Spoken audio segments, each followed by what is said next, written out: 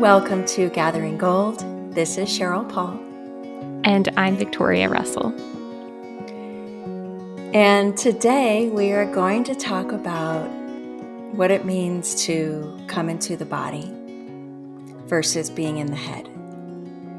And we thought we would start with how I often start how I always start my group calls for my courses, and how I sometimes start sessions with clients.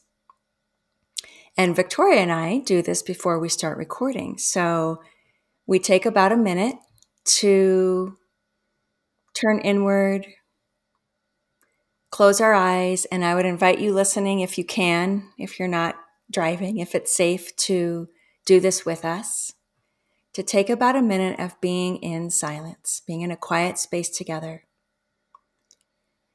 And the invitation in this minute is to, as best you can, drop down out of the headspace, that ever-compelling head, which we will talk about, where we spend a lot of time, especially as highly sensitive people, and come into the body without overthinking what I mean by that. Just simply spend about a minute noticing what's happening inward and downward in your body, neck down. Even as I'm talking right now, starting to pay attention to any places of tightness, any places of tension in your body. Our bodies carry sensation and our hearts carry emotion, and they are intimately connected to each other. So coming down into this often neglected realm of the heart body. Without agenda, trying to notice the voice that's saying, I have to get it right, I have to do it right. There's no right. It's just simply noticing what happens when you turn inward and downward, what you notice. Because for many people, when they come to this moment in a call, in a session, it's often the first moment in a day that they stop, just pause, giving themselves a pause in the otherwise run-on sentence of our lives, which are becoming increasingly faster, increasingly more head-based. And yet there's this huge invitation to pay attention and listen to and learn how to trust in the body. So for about a minute, and you will hear some chimes going off at the end of the minute, being in this quiet space and just noticing.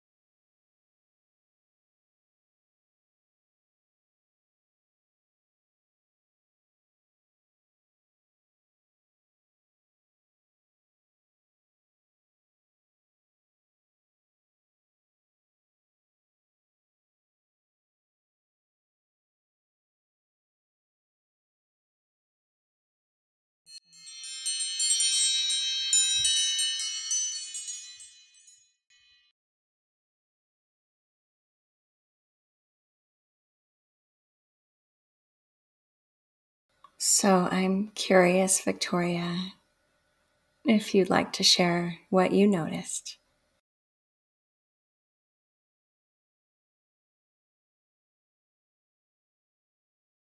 I always have a hard time with this question. Yes. Let's just start there.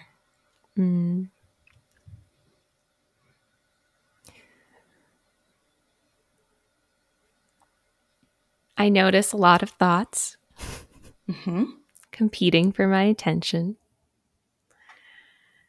But I was able to notice my breath and where I felt my breath in my body, feeling my chest and my belly expanding and contracting. Mm-hmm. And I noticed that I do this thing where I like carry tension in my feet. I'll notice myself that I'm like flexing my feet as I'm sitting. I'll notice this in therapy and we'll laugh about it because I'll be like, literally, my feet aren't even relaxed right now. And I'm just sitting on the bed. But I also feel some pressure usually in a moment like that. Like, oh, I'm supposed to feel something special, or I'm supposed to be having some sort of special experience that I can report out on. Mm-hmm.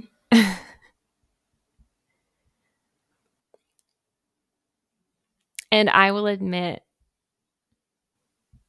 I'm not proud of this. But Cheryl, sometimes when I've attended many of your webinars, and sometimes when you call for the minute, I don't take the minute. I always do before our recordings, and I love that, actually. I love the ritual we have created around recording of just lighting a candle and taking the minute. But sometimes if it's your webinar or another like podcast that I'm listening to that maybe they incorporate a minute or a few minutes of tuning in, I often reject it. And I'm not proud of that. I do the same thing. I mean, I always take my own minute, but if I'm listening to somebody else and the invitation comes up, I often reject it also. And I expect a lot of people do, and that's okay. That's okay. Right? We take those minutes and those pauses when we can, and we're not always in the space to be able to take that minute, to want to take that minute. That's totally okay.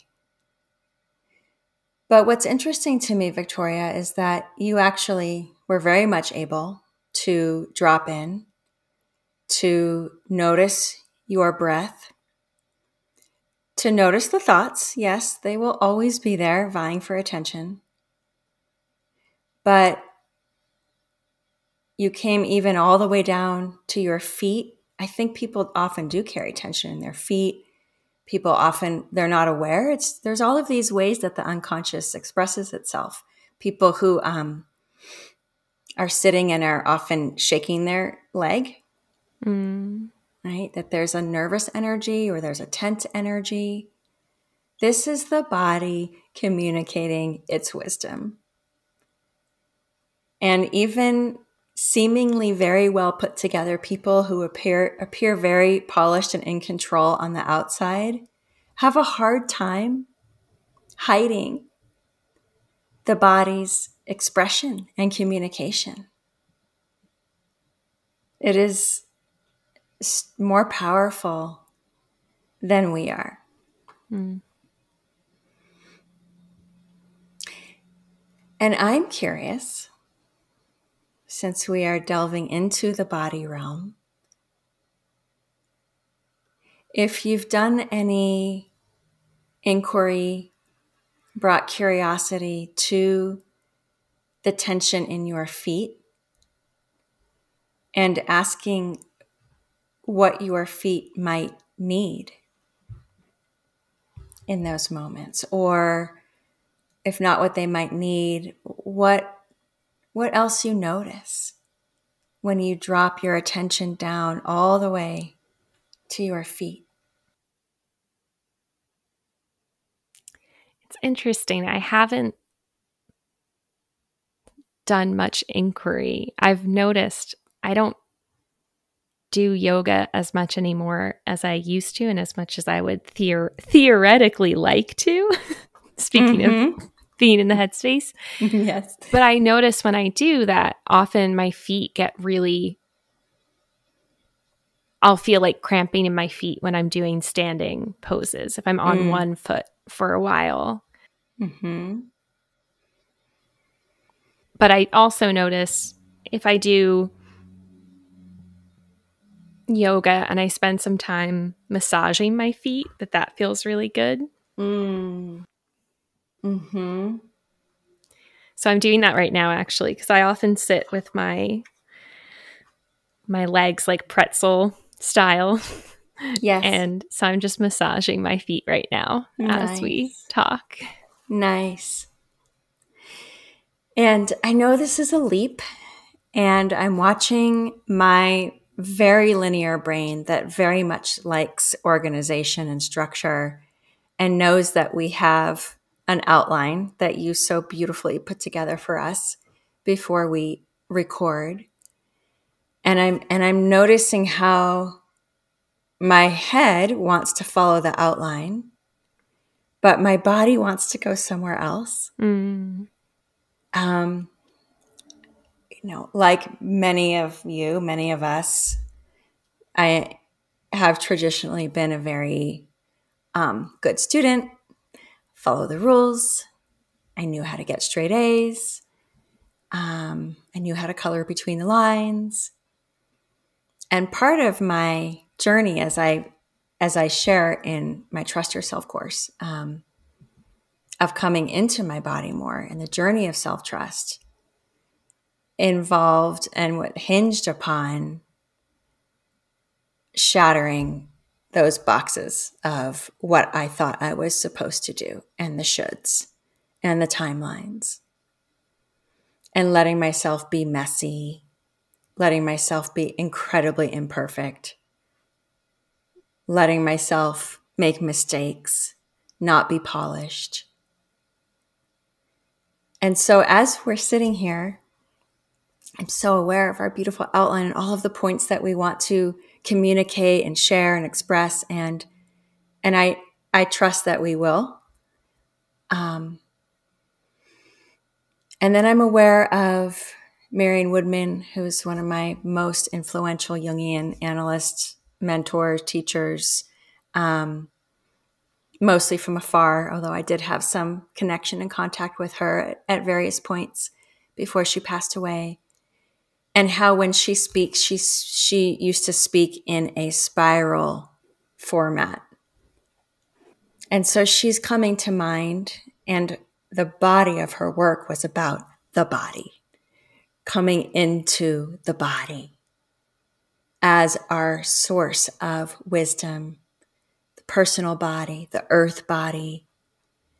And I think we are absolutely desperate for this return on the personal and the collective level to remember what it means or learn for the first time what it means to live in the body, live from the body, honor the body, respect the body, personal and global, and other people's bodies.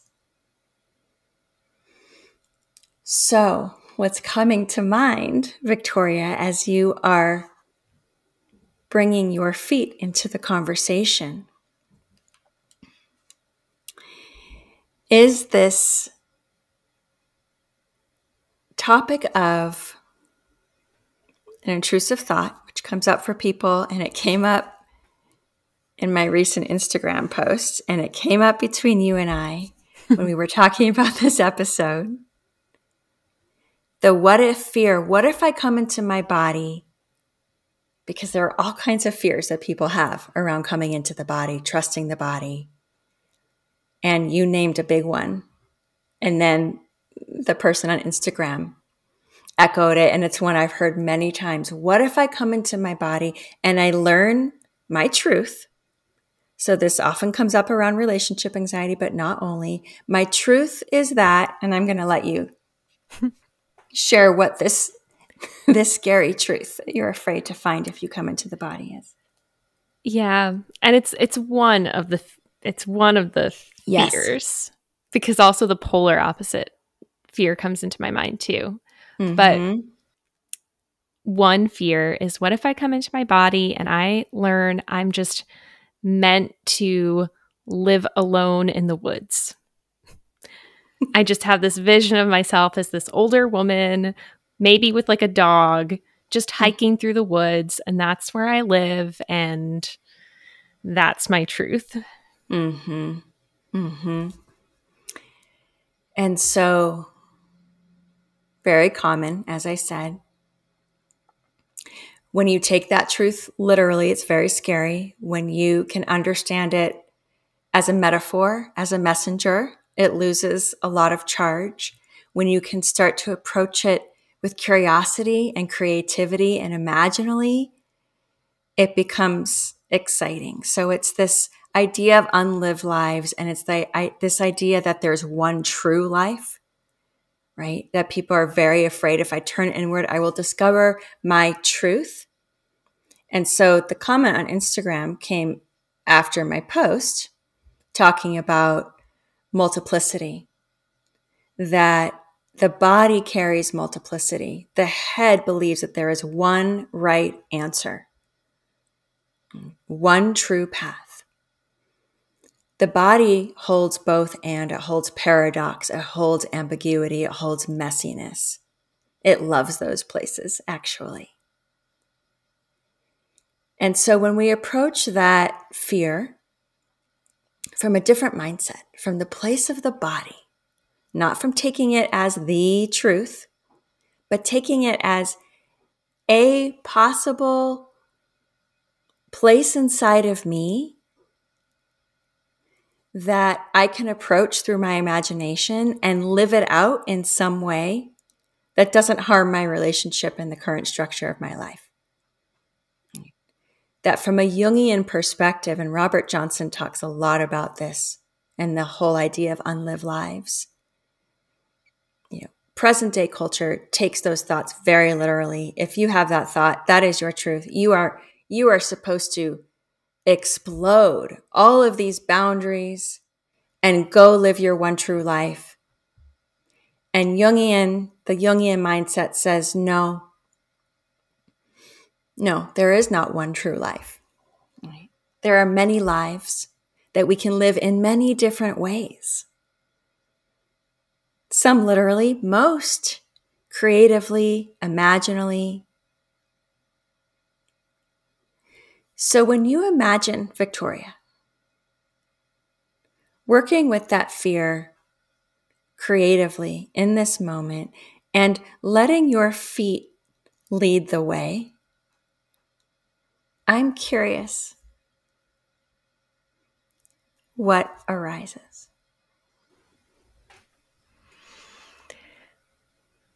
Oh man, people are getting me like real time. Like I draw a blank sometimes, or I like really freeze up.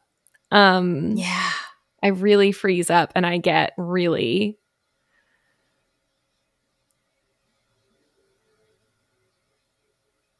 I don't know the word.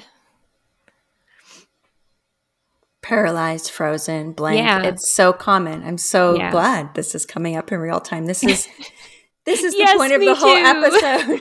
Yay, Victoria. Subject A is Victoria. Thank you for volunteering, lending your psyche. I mean, I think what's interesting is the other one that comes up for me, and I'm not trying to avoid it. I'll come back to the woods. But the other one that comes up is almost the flip side of, oh, my truth is I should be living in a city with like a milieu of in New York, intellectual, artistic friends. And, there's a life where I dated around a bunch and had many different relationships and was this like bohemian, urban, stylish woman. So it's interesting. They're very different, but there's also something about it that I think is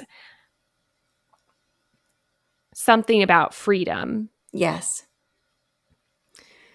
Something about being really in touch with myself and being strong and decisive, I think, and independent. bucking the system, not caring what anybody thinks. And there's there's like a wildness to both of those characters, right? Yes. They're in different environments, but there is a wildness. Yes. Yes. Good. And I would say those are two of the most common fears and intrusive thoughts that come up for people, especially in your generation. Partially because we see both of those archetypes played out a lot, right? It's sort of the eat, pray, love, and wild archetype of I'm going to chuck everything and go hike in the woods and go leave all of the constructs and paradigms of the culture,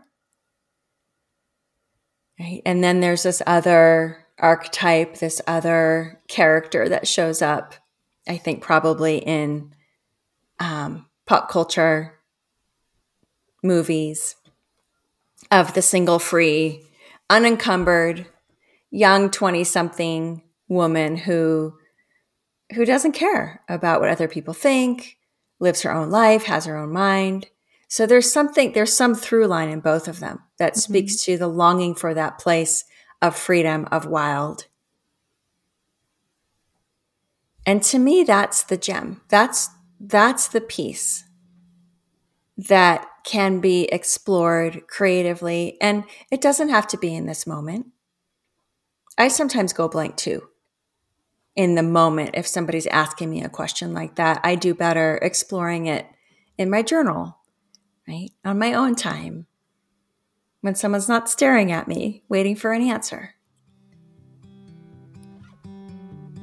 I think it's important to name this piece, though, around the conversation of what scares us about the body. What scares us when we hear phrases like drop into your body carries your own wisdom, the truths that live in your body. And I think it's so important to emphasize the plural there, the multiplicity of truths that the body carries. It's not just one way.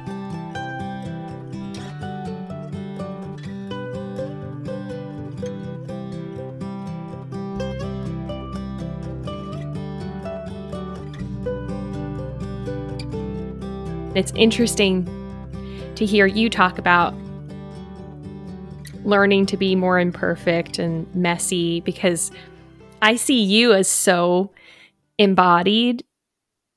Like you were a dancer during school and you were fluent in Spanish, which I think of as being you have to be very embodied, I feel like, in some ways to speak another language. And I remember visiting you once for Everest Bar Mitzvah, and you had a bunch of your friends there and you're holding hands and you're like, we're going to go do a mikvah in the creek. And I was like, what's that? And you're like, we all get naked in the creek. And I was like, ah!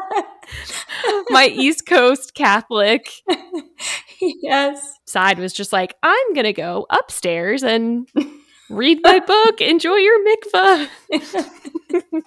Yes. Well, you also have to remember I come from Los Angeles in the 70s, raised by lapsed Jewish hippie parents. So very different culture, like two different planets, which definitely had its downside too.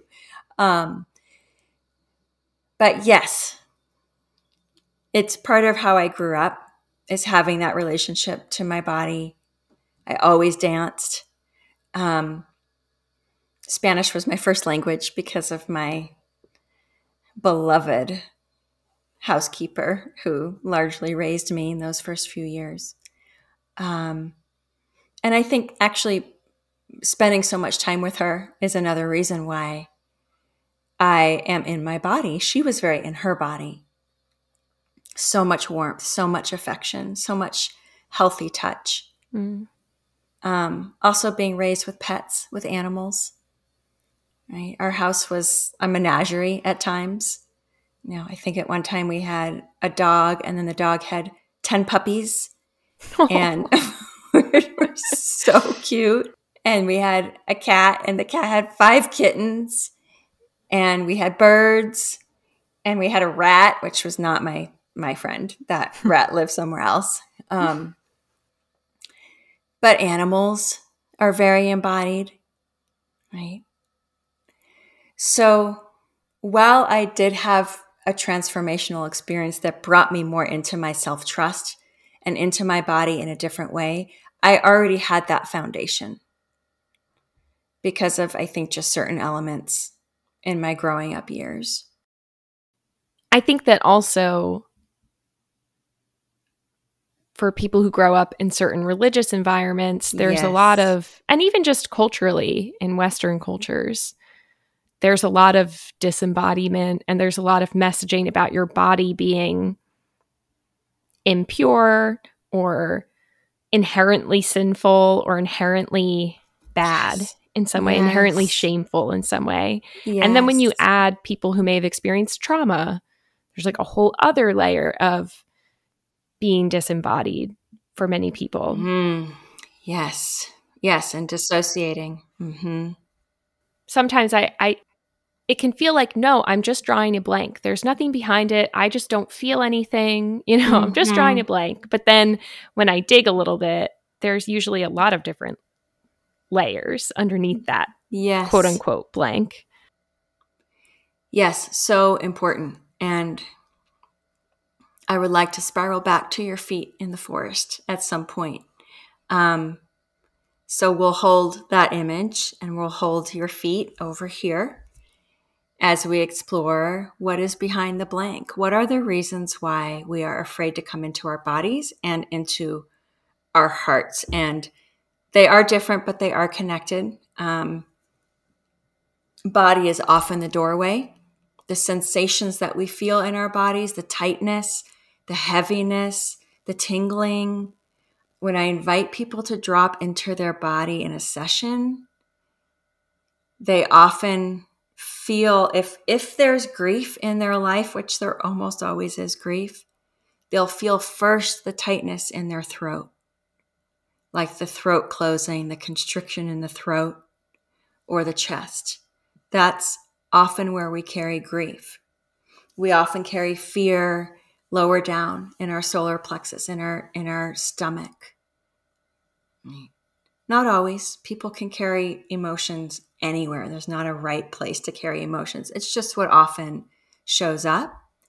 And so the sensation in the body, the tightness in the throat can be a doorway into the emotion.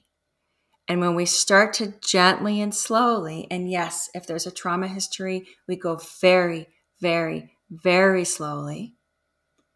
And then pendulating back out when it becomes too much, coming back to a resourced place. We want to be so mindful of the wisdom of the body in terms of how it can dissociate and going up into the head and even going into the blank, dissociated fog place are protectors. Brilliant coping mechanisms that helped us survive growing up.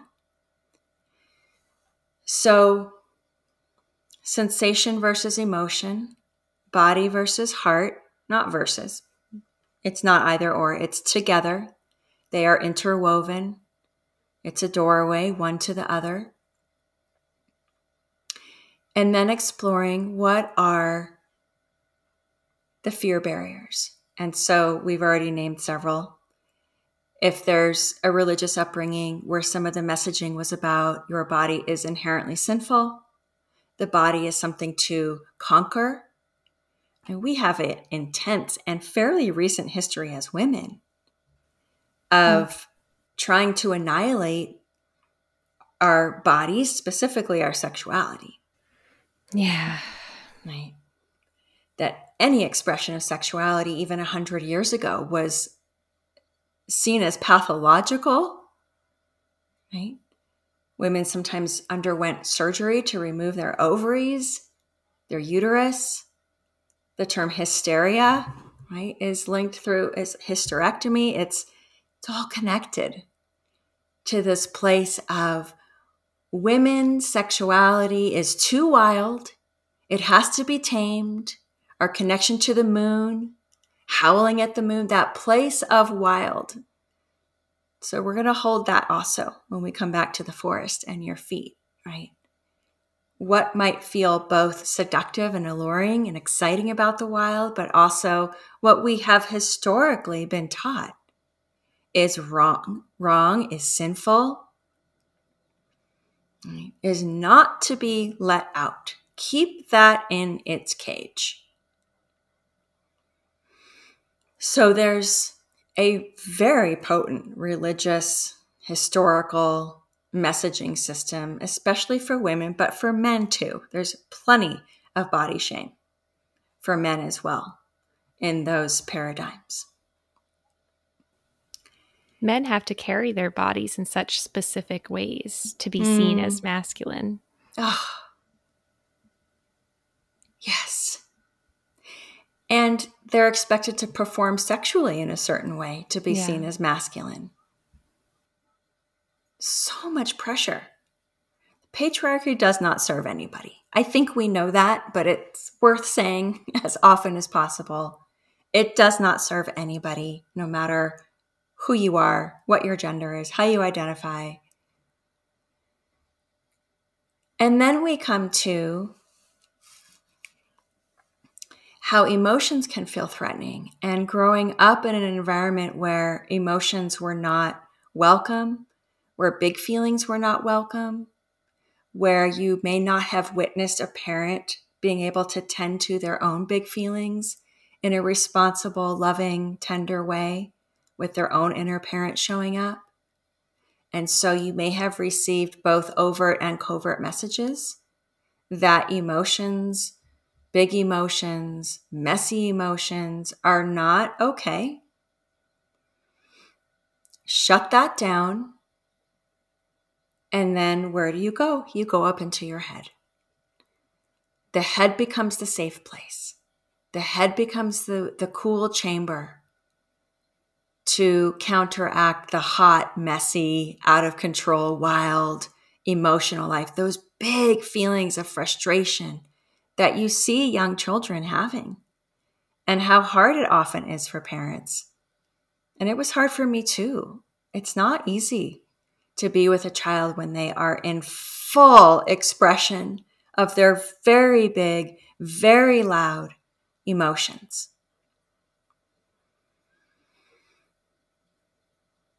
And so the child learns. I go up into my head, I shut down, and the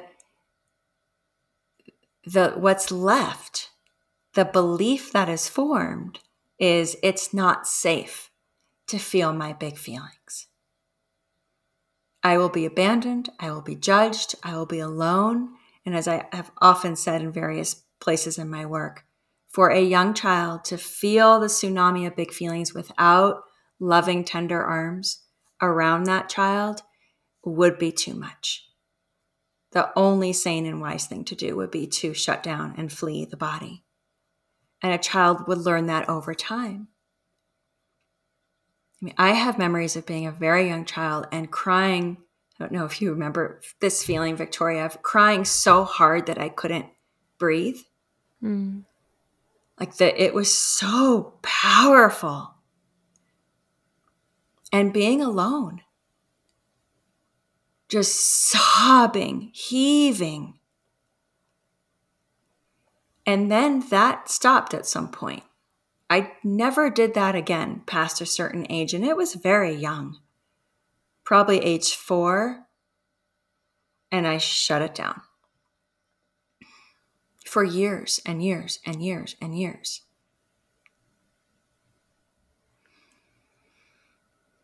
And my parents were actually pretty good about making space for emotions, but nobody's perfect.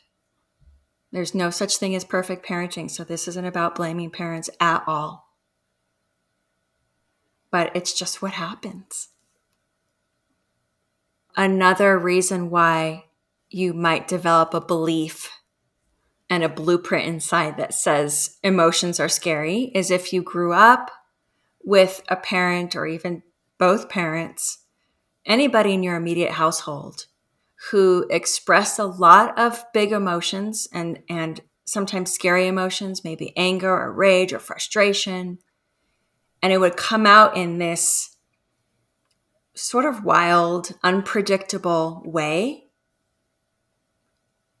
you would have shut down your emotional life because there wouldn't have been room for yours, right? The parents' emotions were paramount, were center stage.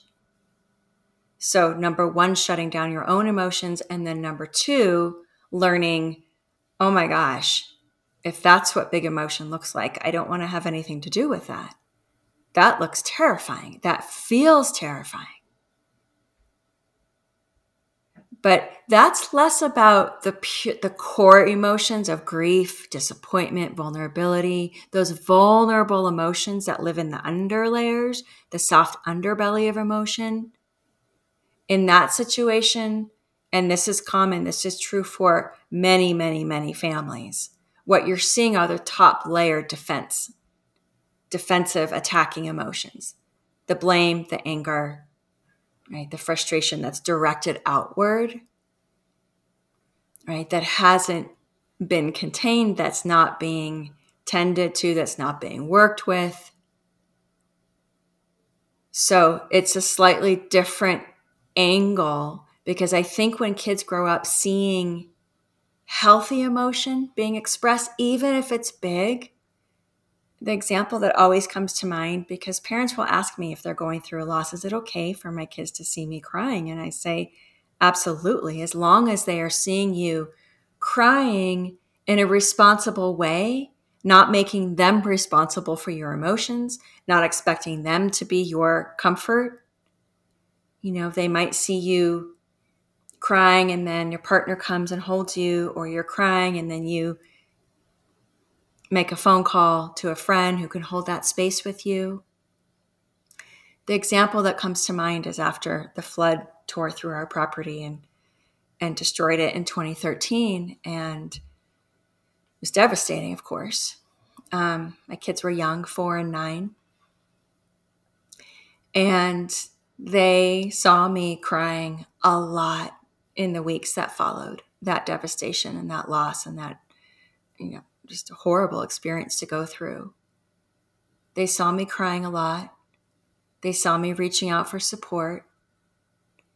They wired in a template of, okay, when mommy cries, she's okay. She's okay. And she often picks up the phone if daddy isn't around. My husband was trying to fix everything and tend to our house. So I spent a lot of time on the phone with my friends, often just crying. There were no words.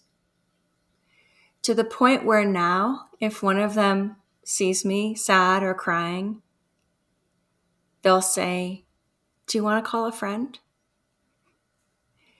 And I love that because not only do they know that they're not responsible for my emotions, but there's a template that's being downloaded of when you're really sad, it can be good to reach out and get support. You don't have to be in that space alone.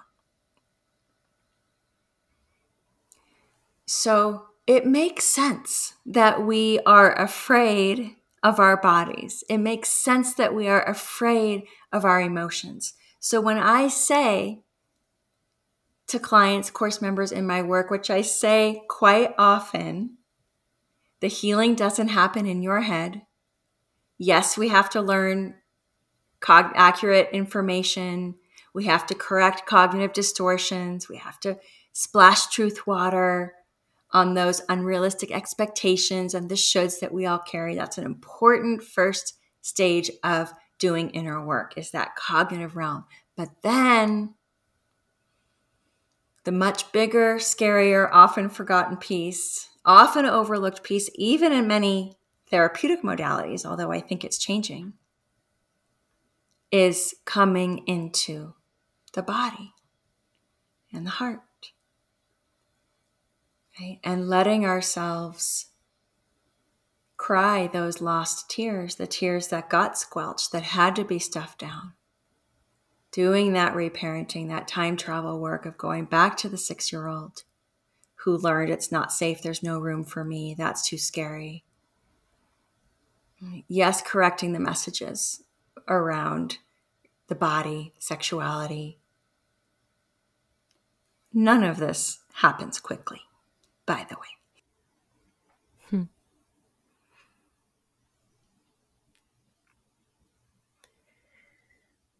Yeah, for me, it's been so slow. And the most progress has come from the smallest, most gentle, slow steps. But I have seen shifts in myself over time. Yes.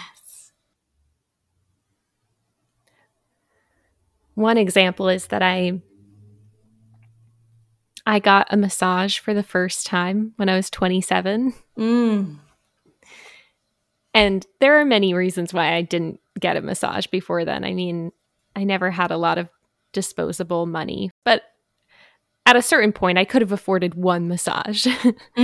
But there is an internal block where I realized that without even consciously being aware of it, I just didn't think it was okay for me to get naked or strip down to my underwear and lie under a sheet and have a stranger touch my body. I simply didn't think that that was okay. And I realized that on some level, I thought that my body belonged to my parents or to my boyfriend or to some super puritanical version of God. But finally, when I was 27, I went to this wellness center where I did yoga classes, and this wonderful massage therapist there, she was a registered nurse and she was a Reiki practitioner and a massage therapist. And within like minutes of her starting the massage, I had tears come to my eyes because I could feel compassion in her touch. Like I could feel kindness and care, and that she felt my humanity. Yes. And I was so used to just, if a stranger touched me like that, it would be like a doctor or a nurse who maybe I felt more like an object around, kind of. And then at the end, we were talking a little bit and she started tearing up. And she said, "I'm sorry, I'm just very empathic and I just feel a lot of sadness coming from you." Yes. And she said something about my feet. She did.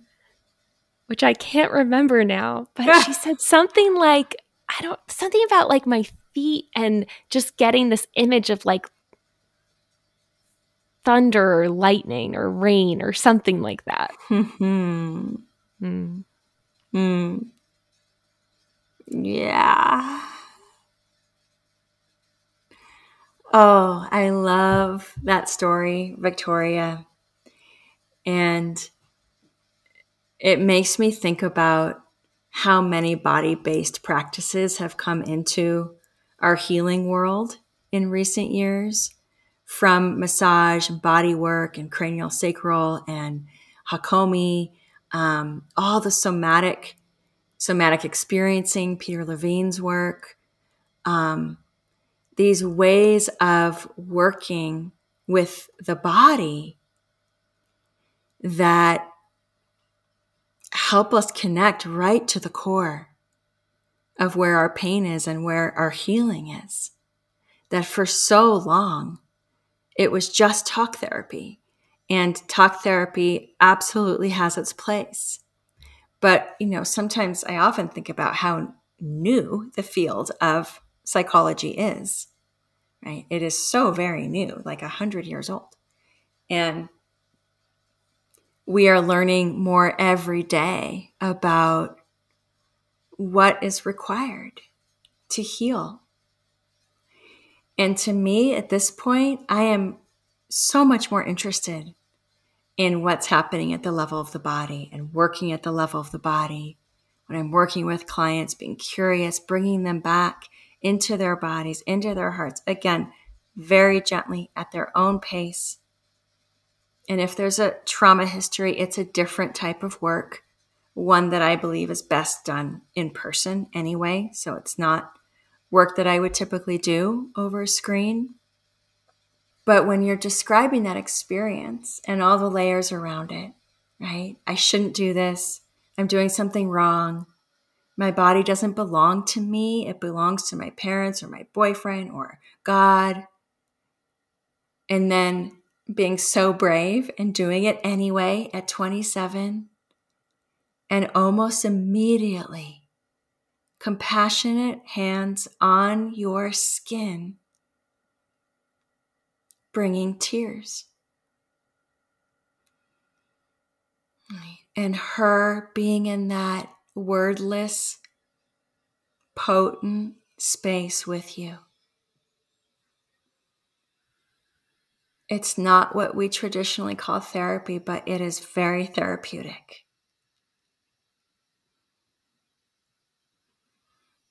And then to have her witnessing afterwards, being in empathy, tears in her eyes. That's also that co-regulation piece, the mirror neurons, how we heal in relationship, having that reparative, safe experience.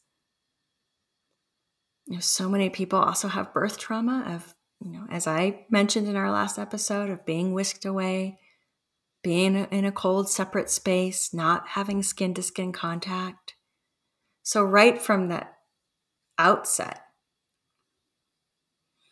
right, many of us carry that body layer of trauma, which goes to a dissociative place, and then the healing inroads, the doorways of coming back in.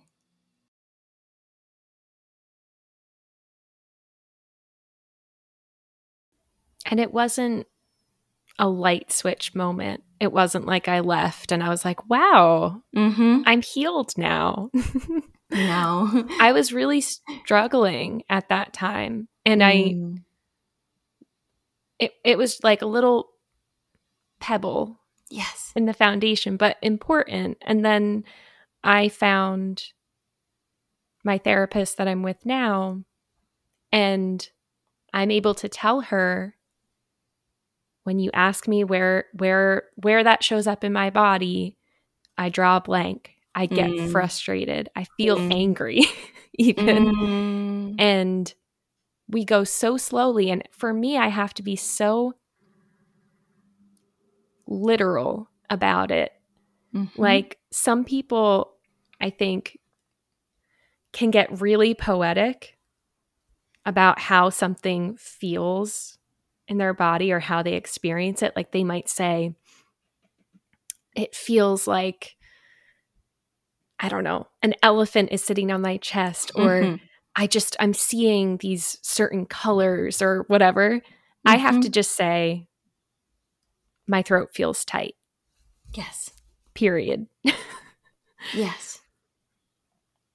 I've also had a lot of health anxiety at times, and that can make focusing on your body and the sensations in your body really scary and overwhelming sometimes. Yes. And if you struggle with feeling like you can't catch your breath, that can make a breathing exercise or a suggestion to take a deep breath feel like an assault. Absolutely. So I just kind of want to name that and just say that I've definitely found relief over time, and it came from not obsessing and sometimes coming at it at a slant. So not saying, okay, I have to get in my body now and I have to do all these exercises. That just usually intensified the fear and discomfort and struggle. Yes. Yes. So good. I would love for you to read the poem that speaks to this place. So this poem is called Safe Place. She tells me to close my eyes and go to a safe place. The tree in the forest is ancient and beautiful, but its bark is hard and rough against my back. The golden meadow is soft, but teeming with ticks. The sky above the turquoise ocean is definitely hinting at looming tsunamis. Okay, inside then. The yoga studio, dimly lit and fragrant with patchouli, is haunted by a man leering at me from a back corner. She tries a different tack, asks me, "Where does anxiety live in your body?" And it's like I'm a computer and she's searching for a file that doesn't exist. I'd like to advise her to hit Control-Alt-Delete, but all I say is, I don't know. Does it have a color? Does it have a sound? No. I am an alien in my own skin, an angry cloud floating above the whole ridiculous scene. She reminds me to breathe, asks if I can check in with my body. What do you feel? I take a frustrated beat. Dry mouth, tight throat, pressure behind my eyes. She sits there with me. The clock ticks, and I breathe and feel without words. Now I am crying, and again, I don't know why. Can you tell me what you're feeling? Sadness, I finally say, my grip slackening on the rope I've been using to pull the universe around. And now I am remembering being held in the ocean by someone I loved, cradled like a child. No hint of catastrophe in the sky or the waves. I was held. I was safe.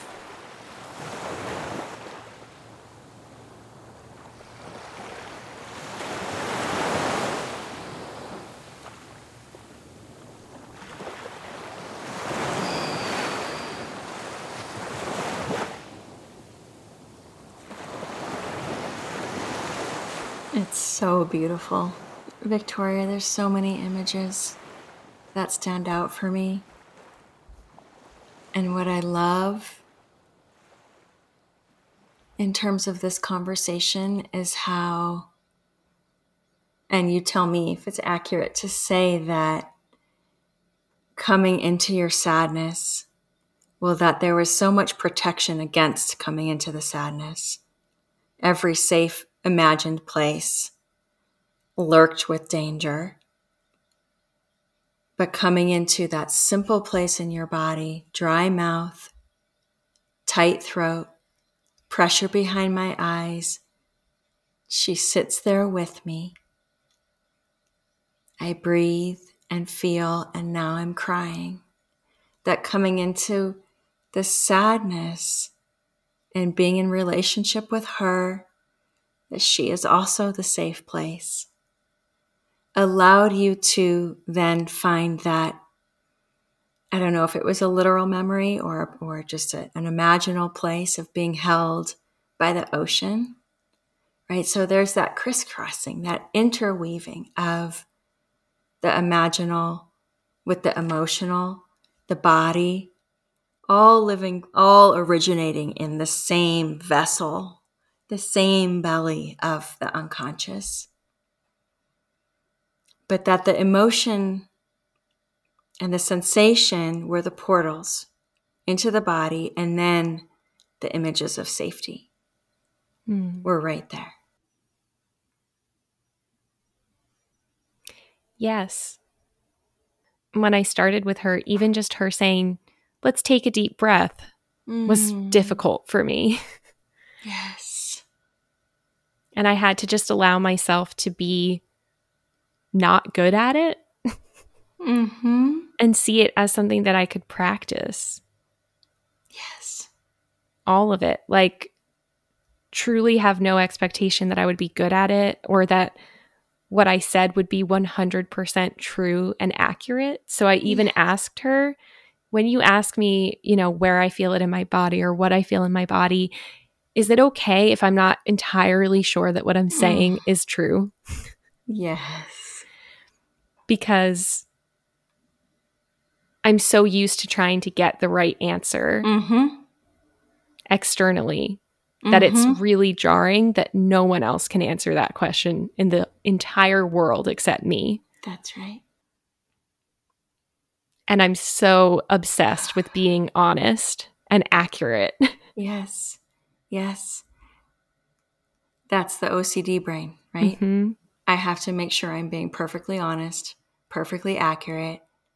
And yet the healing lies in the body and growing more comfort for that place of discomfort, more tolerance for the fact that there is not one right answer, right? That coming into the body is one of the ways that we heal anxiety, OCD, that the language of the body itself is medicine, slowly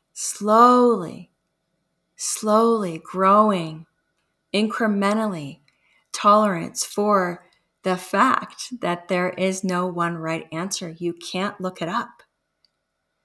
You can't do an internet search, right?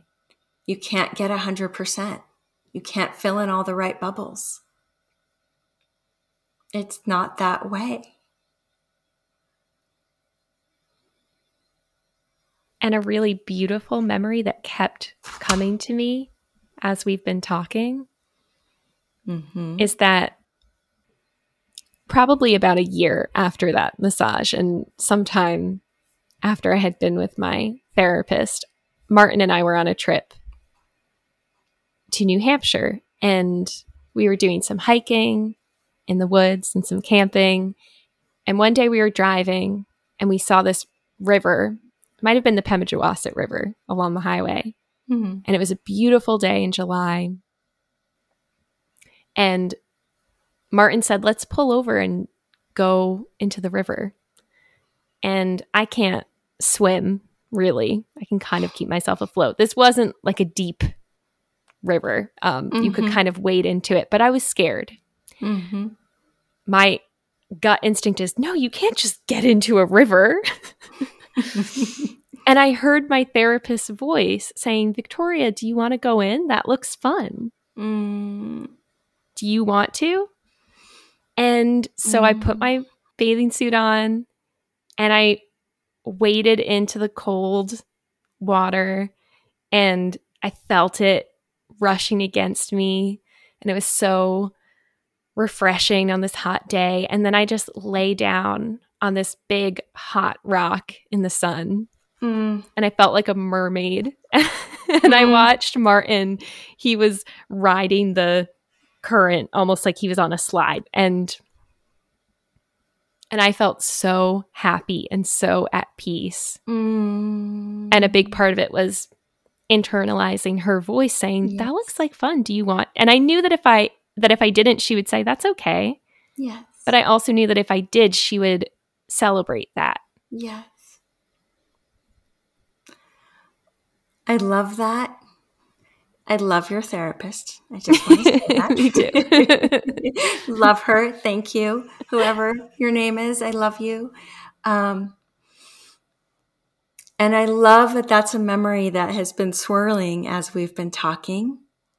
And that place of memory is also a body place because our memories are stored in the body. So when something comes up like that from that place of memory, it's coming from the unconscious. It's coming from that delicious reservoir of wisdom, of richness that we all have.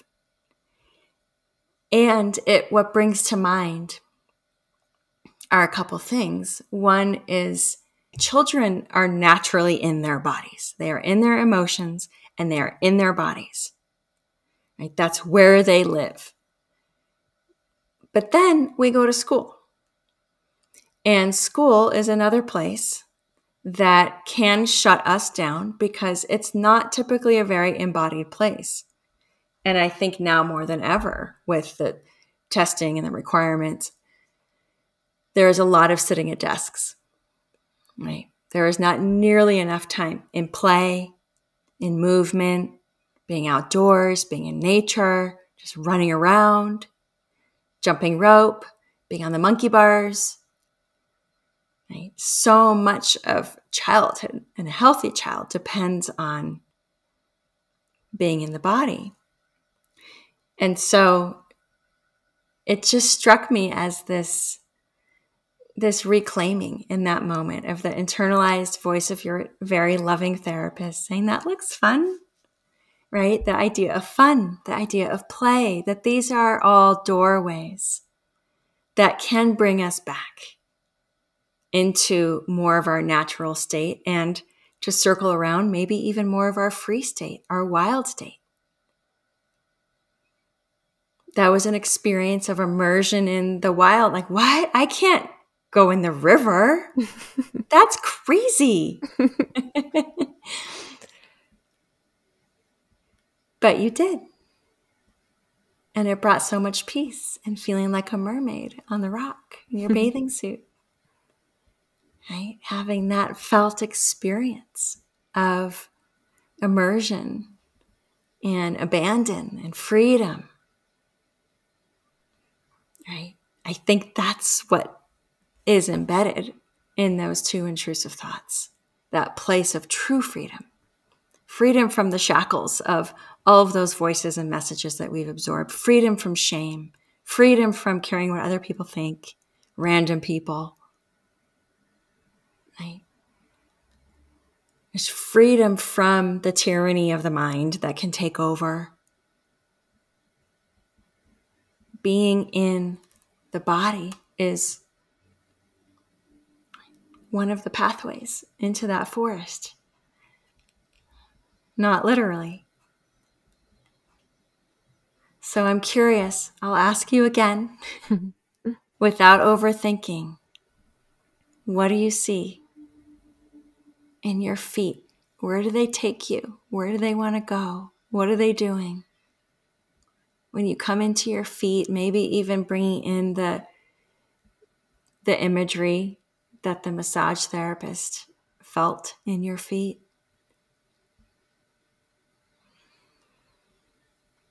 When I was a little kid, I mentioned this in our mornings episode, I think. I loved going outside barefoot. And I wanted to water the flowers barefoot. Like I wanted to walk across the grass barefoot. Yes. And somewhere along the way, I put shoes on and I decided there could be all sorts of things in the grass that you could step on that could hurt your feet. But I think about stepping into that river, putting the first parts of my body that went in were my feet into the water. Yes. Yes. And I think about when I do go hiking or camping, how free I can feel about my appearance, like not thinking about what I look like, getting like dirt under my nails and just braiding my hair and leaving it in the same braid for 2 days or something.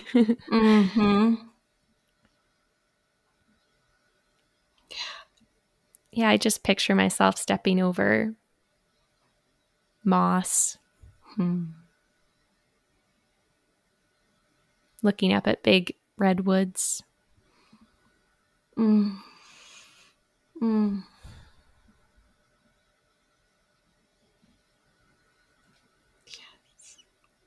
Feeling that connection.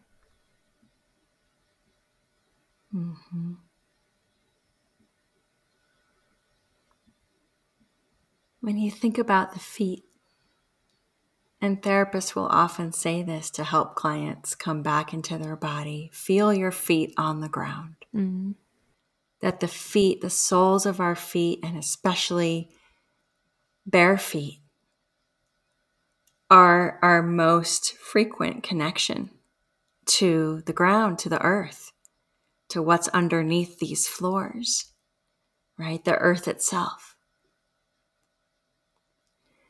So I love all of those images being barefoot, reclaiming that childlike place of freedom before fear came, right? Before you got scared of the creepy crawlies and what could be hiding in the grass.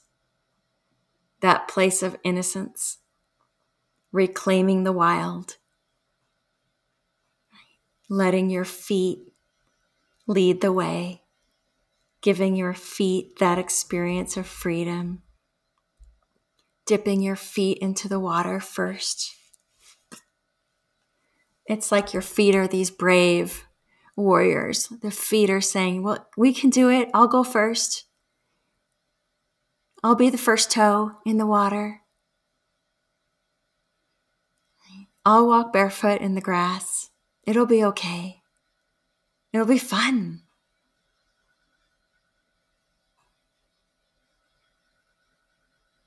Martin says, trust your feet a lot to me on hikes. Trust your feet. Yes. Trust your feet. And I say, I can't. Just like I would say to my therapist, I can't take a deep breath. I can't tell you where I feel it in my body. I can't trust my, but I can. But you can. The default habit is I can't, but you are learning. We can learn to come back in and to re-inhabit these magnificent, miraculous, mysterious bodies. And you are learning slowly, following your own body's rhythm, your own timetable, with a very wonderful, safe therapist loving you the whole time. You're learning to come back in, to re-inhabit.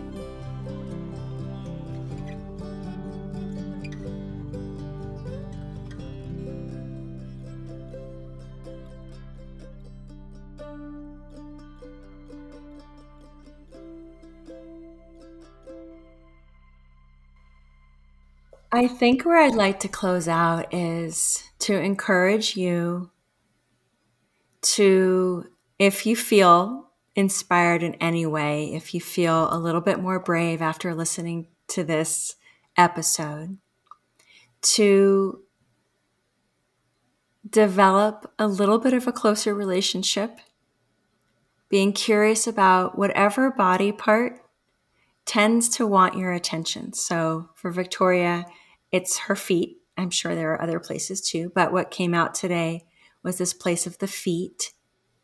As I said, for many of the people I work with, it's their chest or their belly or their neck or their shoulders, really anywhere, any place, to notice what happens when you move toward it. Notice what are the blocks, what are the fears. Notice if it's not too scary, paying attention to your body. If it's not too far out your comfort zone, to move toward that body place a little bit more than you have in the past. And perhaps open up a dialogue with it. What is it that you would like to share? Or open to memory, open to an image that might arise. And opening to that, to all of the layers that can come up around that, to the numb, to the nothingness, to the blank. So I'm encouraging you to make this active. Whatever you've received without overthinking it, whatever has alighted for you as an aha, to maybe just jot down a few sentences or a drawing or an image, or open up voice memos on your phone and allow something to come out creatively from your body. I love that. I feel so inspired by this conversation. Yay. I feel very dropped in, and it's like my eyes have been closed the whole time, except for a couple times I peeked out and saw Asher playing in the snow. And this just fully embodied his happy place, his place of freedom, his place of wild, his place of, being outside comfort zone. And it just reminds me that we all have that place inside of us, right? That longs to be known, that longs to be remembered. Do you have a place that feels like that for you? Yes, it's the creek. Now, the second I sit at that creek, rain or snow, sun or clouds, I come home into my body. But also, I would say an equally potent place is music and dance. Like putting on music in the kitchen and just dancing, even if it's 30 seconds. And every single time, just feeling like I'm home, that our bodies are our homes, right? And so what are those places that help us come home? So for me, it's the water and dance. Thank you, Cheryl. Thank you, Victoria. If people want to find more of you and your work online, where should they go? My website is conscious-transitions.com, and I'm on Instagram at Wisdom of Anxiety. And you can find me over at my other podcast, Perennials, or on Instagram at Perennials Podcast. And if you are enjoying Gathering Gold, please subscribe wherever you get your podcasts, rate it and leave a review, and share it with a friend. Thank you for listening.